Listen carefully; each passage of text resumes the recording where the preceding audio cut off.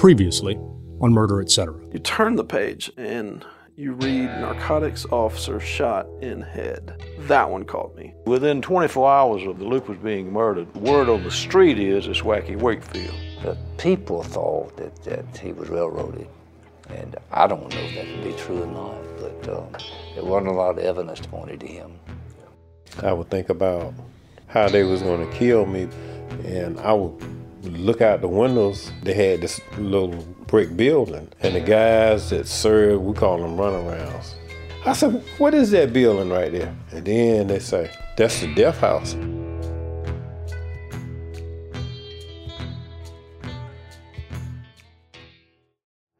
Kind of going over Motherless Child a little bit. That'd be awesome right there. So these are the words. Okay. How does it go? Sometimes I feel like a motherless child. Sometimes I feel like a motherless child.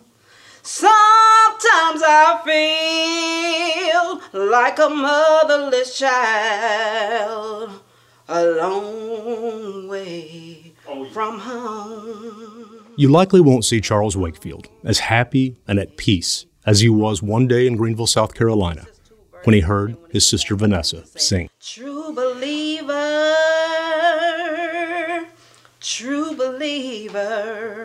a long, long way from home.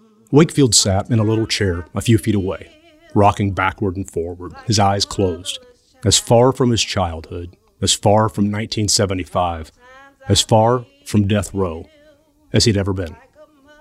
He looked as though he wanted the singing to never stop. But when it finally did, he checked on how close the sun was to the horizon, and he got out of Greenville as quickly as he could. I've always found it, I don't know, maybe a little sad, or maybe it's something that when you come to Greenville, you never really seem comfortable. And No. One day, I visited Wakefield at his home in North Carolina. you know, when you came down a couple of weeks ago, you know, I wanted to sit and have this talk with you there, and it was clear like you didn't feel like sticking around. And It's time to go. yeah, tell me why. I just, Just as Wakefield started to answer, he heard a police helicopter overhead. listen to the helicopter. They're looking for somebody coming back. They went, then they come back. Yeah. They're looking for somebody. It had been circling for a few minutes, and then it left. Now it was back, and Wakefield's eyes kept cutting from me to a dark sky he couldn't even see through his ceiling. He was nowhere near the city where he was arrested more than 4 decades earlier and then sent to death row. But in that moment, the look in his eye was the same as that night in Greenville when he realized it was about to get dark outside. I can't even go home in peace because you sit there and you think about it. The slightest little mistake, the slightest little bobble, it can be a tail light out. It can be anything, and they stop you. You know, let me see your ID. Oh, okay. Are you that Charles Wakefield? You see what I'm saying? You're afraid they might try to do something. I'm afraid. Wakefield isn't in prison anymore. But as far as South Carolina is concerned, he's still a murderer on parole. And that one little mistake he worries about, one little bobble, could send him back to prison for the rest of his life. He is 65 years old and afraid of the dark in Greenville. I used to spend the night. I don't spend the night no more. I got to the point I was sort of kind of relaxing a little bit, sort of comfortable a little bit, but it just seemed like in my heart and my spirit, my heart is not to be there. Wakefield called Greenville, South Carolina home for most of his 2 decades on Earth. Now, as a parolee, he lives in North Carolina. Under the law, he could have lived at home, but afraid of the law, he can barely stand to drive into town on Interstate 385. Going north, 385 spills into Greenville's nationally celebrated downtown, and one of the first things that drivers see is the Greenville County Courthouse.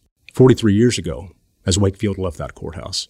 He faced south out of Greenville, on a 100-mile ride to South Carolina's death row. I go to see my family. I go to take care of my business. But before it's dark, I'm out of Greenville. I'm out. I don't hang around at night down there. The sunset rule. Don't let the sun set on your back here. I got the sunset rule. When it gets to be a certain time in the evening time, I'm out. Knowing where Wakefield spent that time, 90 minutes south of Greenville, it's not surprising he doesn't have much interest in returning to the place where his life unraveled. But when you hear the rest of his story, you realize there's a sad irony in Wakefield running away from home. Because when he was barely old enough to talk, home ran away from him. Mother and father were separated when I think I was about 4 years old. I have 3 sisters and 1 brother. All of a sudden, they were gone. I was wondering where they had gone. I guess because I was so young, I didn't understand, but the only thing that I knew that they wasn't there no more. For years, his family had been like a picture, in a frame, hung on a wall, something he could see every day. And in a blink, that picture disappeared, leaving just the glass and a black slate behind it, like a mirror. In his reflection, Wakefield saw a little boy who lost most of his family and now lived with a stepsister, a stepmother, and an alcoholic father. I remember him not paying the bills like he should and not taking care of the house like he should. But that was my father and I loved him. Had stepmom, and I think she was sort of resentful for having to take care of another woman's child. As a child, Wakefield turned quiet. He became a loner. He felt like an outsider even when sitting at the family dinner table, a feeling that sometimes manifested itself literally when he'd take his meals out to the porch, where he felt more comfortable. He would try to picture a mother who had not only escaped her marriage, but also escaped to the very edges of her young son's memory. The moment that I remember her was that when I fell down the steps, and I got a scar right here. I bumped my head, and that's the only recollection that I have of her when I was a child. Wakefield can still point to the visible scar he got on the day his mother picked him up from the bottom of the steps. But he still can't quite put his finger on the scars his heart's worn for 6 decades, the ones he got the day his mom left him behind. And even to the point where when I was young, I didn't have a visual memory of her. I didn't have an image in my mind that she looked this way or she looked that way. The only image I had in my mind was sort of like a blur. For Wakefield, dealing with the memories is a lot like shadowboxing. He gets better and stronger as he goes, but he never actually hits anything. It's hard to reckon with something you can barely remember. A lot of my childhood was spent thinking about my sisters and my brother, and thinking about my mom and trying to understand why would she leave me and take the rest of it. When Wakefield remembers taking his meals out to the porch, his eyes get wet, and he'll sometimes quickly brush at his cheekbone just below his eyes. But those same eyes light up when he talks about sitting in the shade under that porch, playing with his toy trucks, and listening for his daddy's voice to call out from underneath the hood of his car. And I had been out there with him so much until I knew what wrenches. If he said he needed a certain wrench or a certain screwdriver or a certain ratchet, whatever he needed, he would tell me and I would go get it. And he would tell me, "Boy, bring me a 9/16." It's rare to hear a story about Charles Wakefield's father, the one with whom he shared a name, and not hear some mention of the older Wakefield's drinking problem. Charles Wakefield Jr. looked past his dad's troubles. After all, his father was still at home with him, and when his father left the house, he'd take his son with him. He was a fisherman and a hunter, and he would hunt rabbits and squirrels and stuff, and before the season, he would take the dogs out and run them and train them. Those are happy memories from West Greenville, a place Wakefield remembers as a community with a split personality, one full of good people with good intentions and a good relationship with God, but also a place full of drugs, thieves, and sin, a place where illegal bars, known around town as liquor houses, were sometimes family establishments. And he would take me to the liquor house with him, and I would be sitting on top of the table eating pork skins and drinking. Back then they had the little short mini Cokes, and I sat there, eat pork skins and drank the little Coke. Wakefield talks about what he ate and drank with a noticeable joy. To most Southerners, pork skins and Coke are simply staples of their childhood. To Wakefield, they're touchstones, not to Southern snacks, not even to his childhood, but to time his father spent with him. That time just happened to tick by inside an illegal liquor house, while he served as his daddy's wingman. The women come by, "Oh, you so cute, you look just like your daddy." And I'm like looking at them, then they'd stick a quarter in my pocket, Back then, a quarter was a whole lot of money, and they'd stick the little quarter in my pocket, and we would hang out. When compared to the low point of his mom leaving him behind, Wakefield counts that time, playing the child's sidekick to an alcoholic father, as one of the good memories from his childhood. I mean, I think that my best times was, my little moments that I spent with him. It's interesting because we've talked about him quite a bit, and he obviously had his issues, but at the same time, you revere him. Like you look back on that time, and you were, a lot of people might say, well, man, he was taking his kid to bars. I mean, what kind of guy was this? And taking his kid to the liquor house. You smile every time you talk about it. I mean, that's how he was. But that was my daddy, and I knew that he loved me. But ask Wakefield about the warmest memories of his childhood, and he will always tell you about a little house just across the street from his elementary school, where his grandparents lived.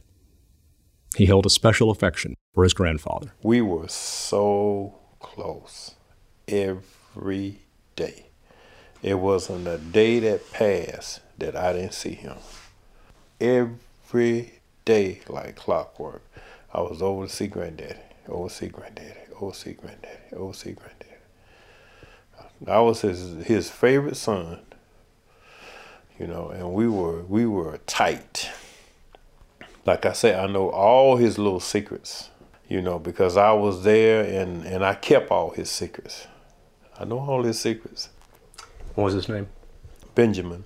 But they call him traditional name, Big Daddy and Big Mama. That's what they call them, Big Daddy and Big Mama.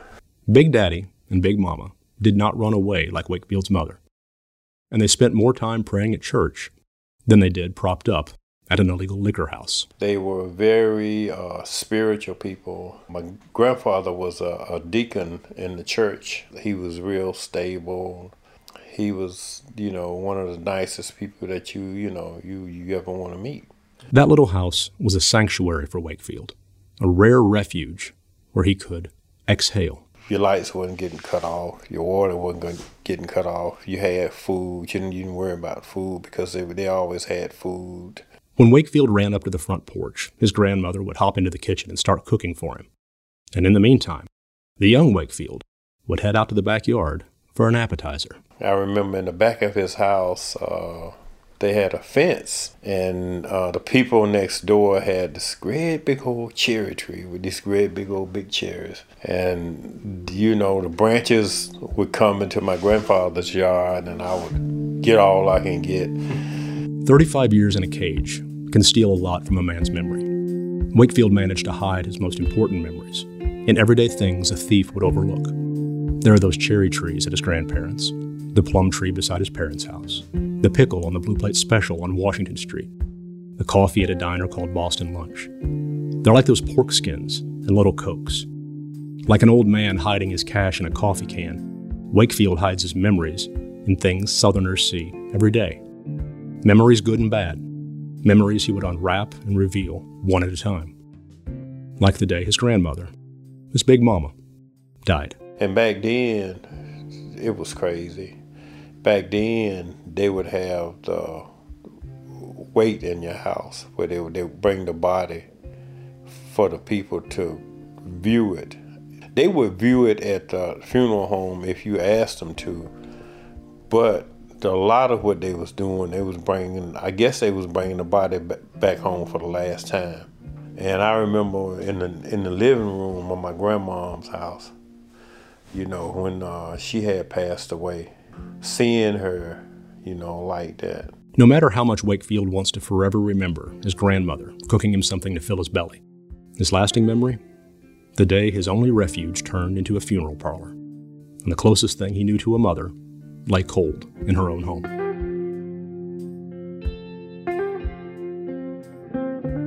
With his grandmother gone, Wakefield doubled down on his time with his grandfather, his big daddy, Benjamin.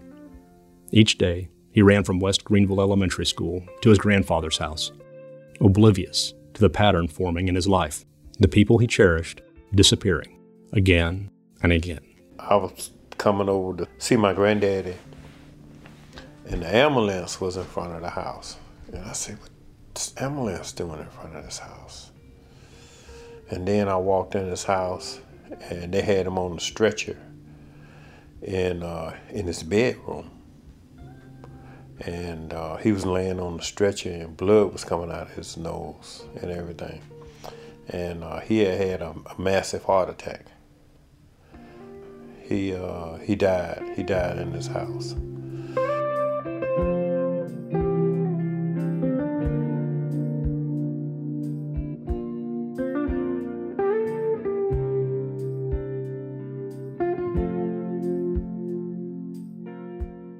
Charles Wakefield does not complain about his life. I asked him once if he thought God had forsaken him, and he was quick to say he never thought that, not even once. Even when he was looking through bars at a freedom he couldn't taste, he prayed to a God he was sure was listening. This, in a way, explains Charles Wakefield's optimism, the day his mother finally came back home, more than a decade after she left, to get her divorce papers signed. It's a beautiful woman and a very intelligent woman. When she came up, my daddy signed the papers. He didn't resist anything. And that was the first time that I had seen her in about 13 years. It was the end of the Wakefield marriage, but one of the children it produced, Charles Wakefield Jr., saw it as an opportunity for a beginning. And like I say, when I seen her again, I was 16. I was ecstatic because I had sat around, you know, for all them years wondering about her, you know, how did she look, you know, what kind of person she was. I was, at the time, working in a drive-in, so I cooked them a couple of meals. I cooked them breakfast, and then I cooked them another meal. And I said, well, can I come and visit my other siblings and everything? So they left, and then a couple of weeks later, she agreed to it. It had been more than a decade since the day Wakefield's mother had picked him up from his fall down a flight of steps and taken care of him. And finally, she welcomed him into her home in Florida. I was there for a couple of weeks, and she called me in to a bedroom, and I went in there. She said, I want to talk to you. I said, okay. She said, you're going to have to go back home to your father. I said, okay. And I left, never did see her again. That was the last time I saw her. Did she say why? That's all she said. She said, you got to go back home to your father. Wakefield once sat on death row. He spent 35 years in prison for a crime he says he didn't commit. And yet, he counts the day his mom sent him away the final time as one of the lowest points in his life. If your mother and father don't want you, then nobody does. If they don't want you, your family don't want you. If your family don't want to deal with you, if your family don't want to interact with you, then nobody does. It was one of Wakefield's lowest points, and he'd say, a turning point.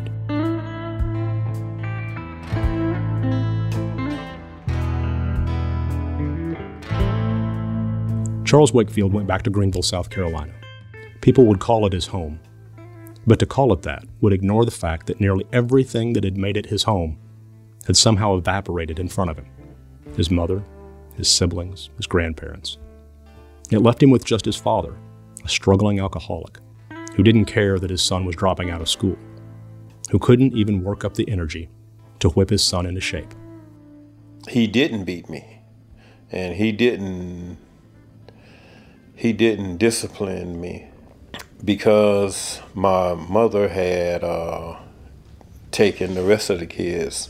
I'm thinking that because I was with him and I was Charles Jr., I guess he had this love for me where he couldn't beat me. Because I remember the one time that he tried and it was so half-hearted, and I was looking at him like, are you really gonna beat me? And he made an attempt at it, but I guess the love that he had for me, it wasn't in his heart to beat me. But, you know, looking back on it, you know, I sort of wish that he had. And that is how Charles Wakefield Jr. headed toward adulthood. He didn't graduate from high school. He didn't have a mother at home to love him, or the grandparents who had given him a sanctuary. He ended up with a father that he would later wish had found the strength to beat him.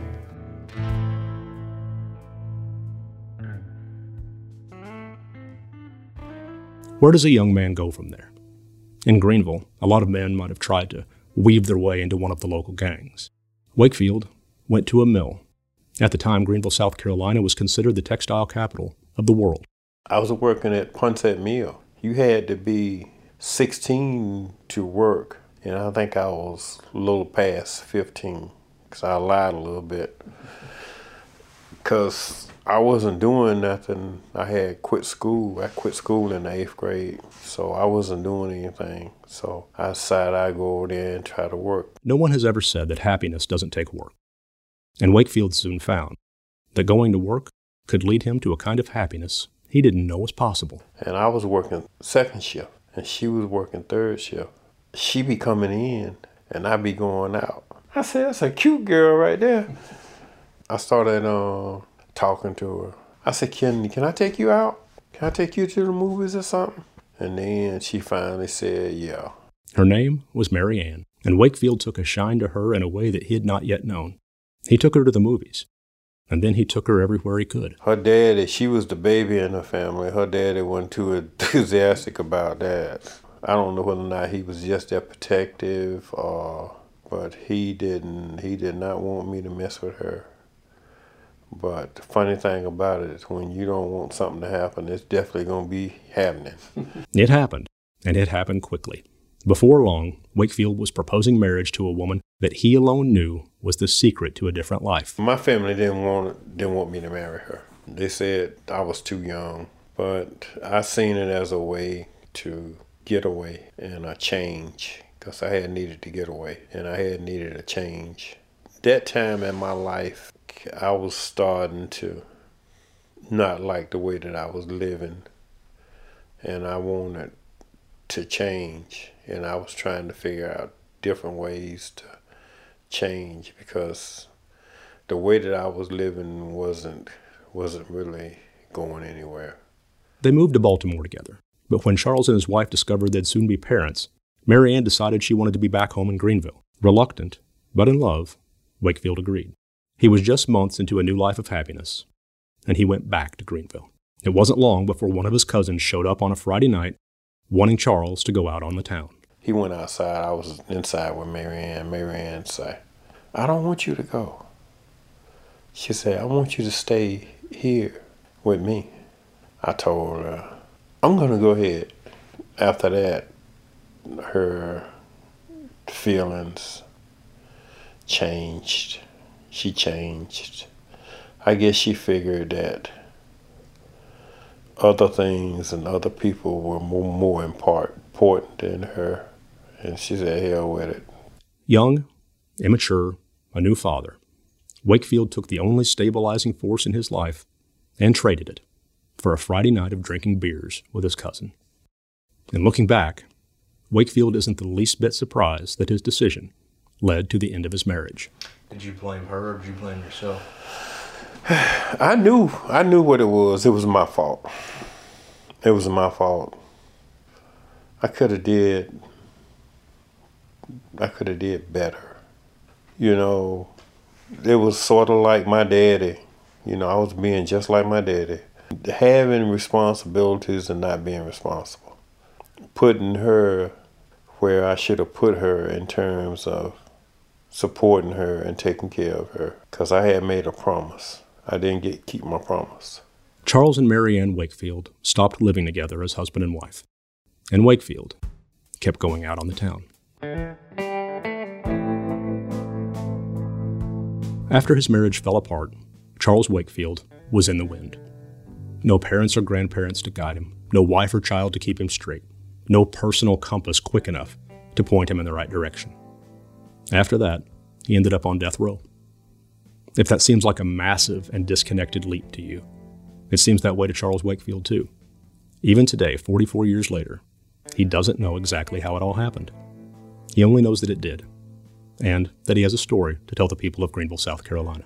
A story about how a young black man in Greenville, South Carolina was convicted of a crime without any evidence. And I want them to hear how a person that was getting ready to go into the Marine Corps, tired of just hanging around Greenville, wanting to straighten his life out and come up with a better way of life for his young family. I want them to hear about how, a person lost their wife, a relationship. I only had one child, my daughter, and the relationship is damaged to the point, even now, it's a struggle just to have a normal relationship with her.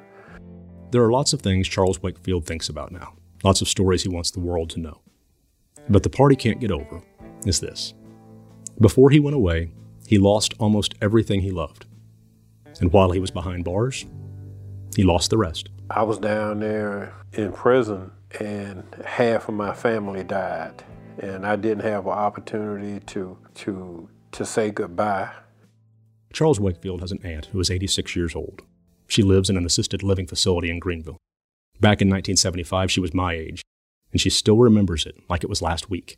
Annie Jones can tell you whatever you want to know, from Charles Wakefield as a child to Charles Wakefield as a death row inmate. But she has a hard time articulating her feelings about his future. If you had a wish that you could have right now for Charles, what would you wish? I wish he could get off the road and live a normal life like everybody else. But because it's hard to do it at time for something you didn't do. If you didn't catch all of that, it's okay. Annie's accent is sometimes hard to understand. She said she wants him off parole because it's hard to do all that time for something that you didn't do. That's what it is. Yeah. I'm sorry. This conversation was almost impossible for Annie Jones to handle, but she insisted we push through. Her ongoing grief makes this difficult to understand, but I'm just going to let it play so you can hear it as I did. Because he never... Wait a minute. I'm okay. He never got to enjoy a child life, a young guy life. He was gone for something he didn't do.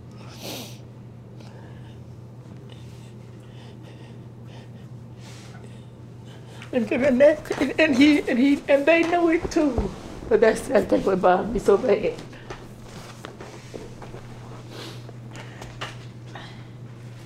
Okay, I'm all right now, but they knew they was telling lies, but he never got to enjoy young life, with the people his age. Never. He was always in jail, and he couldn't really be with his family or nothing. People died. His mama died while he was in there. Daddy died. He couldn't come. And he never got to come to a funeral, neither one of the funerals. Of all the things that have broken her heart over the years, Annie still chokes up about the fact Charles Wakefield never got to say goodbye to the people he loved.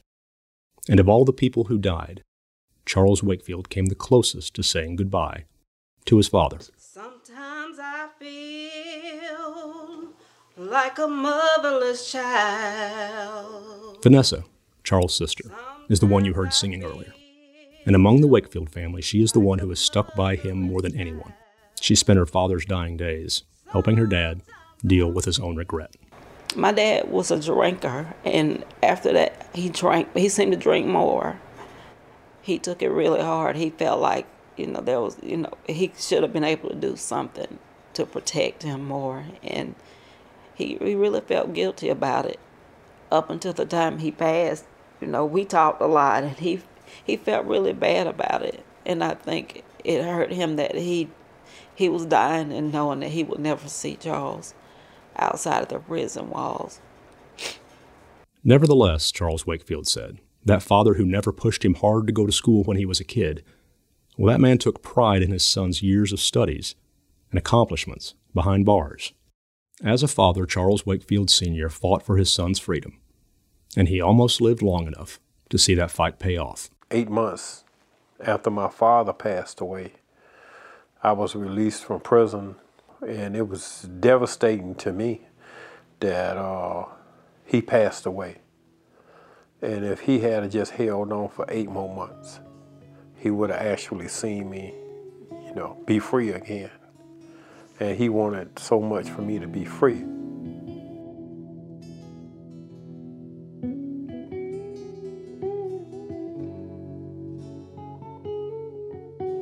As a teenager, Wakefield hoped his mother's heart might change, that she might take him back. And she didn't.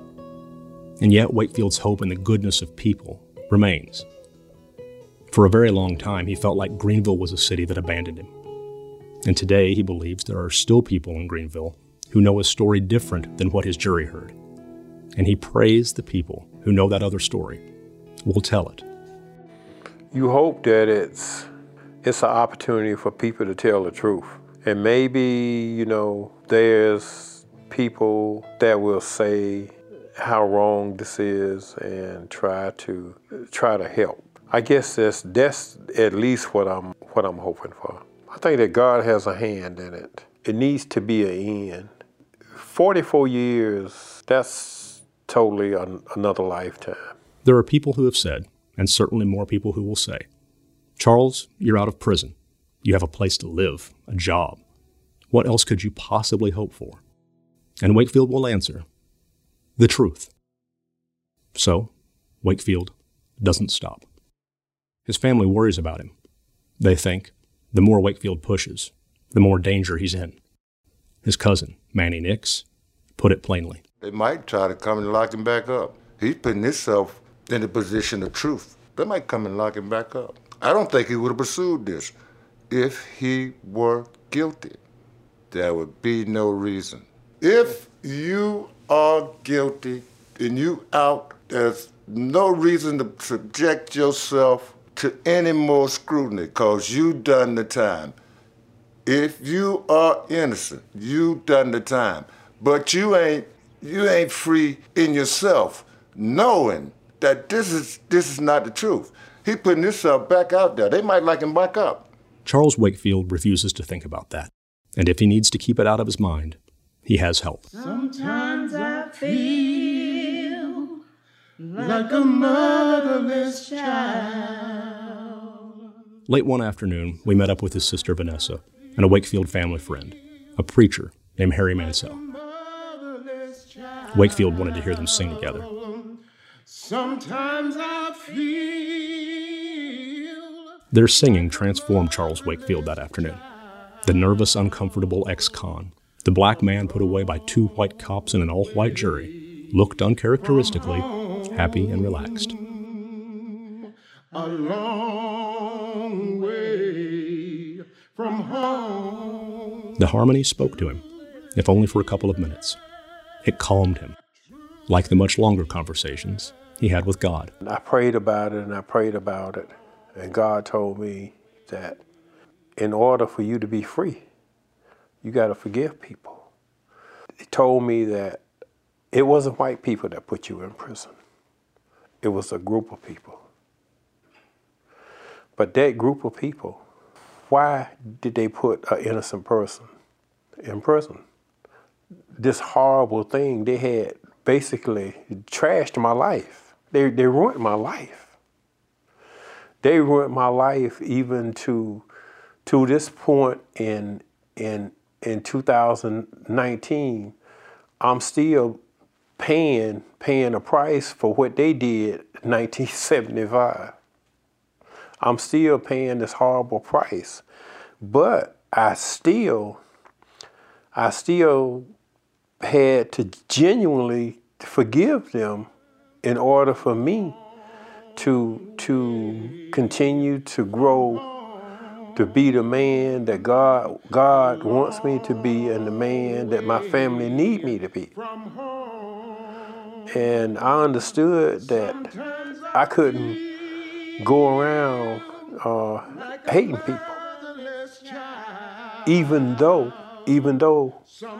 they did what they did. And that was hard. In 1975, investigators, a prosecutor, and a jury declared Charles Wakefield a murderer. And no matter how much he proclaimed his innocence over 4 decades, no matter how much he proclaims his innocence today, Charles Wakefield is, under South Carolina law, a murderer, a double murderer, a cop killer. And as long as the law, Greenville, and the state of South Carolina continue to call him a murderer, Charles Wakefield has a promise to keep. I promised God that I wasn't going to stop until he tell me to stop. I wasn't going to stop trying to prove my innocence. I didn't commit this crime. Everybody know that I didn't commit this crime. I'm going to do whatever it is I got to do. I'll stop pursuing it when God tell me to stop. Yes, a long way from home.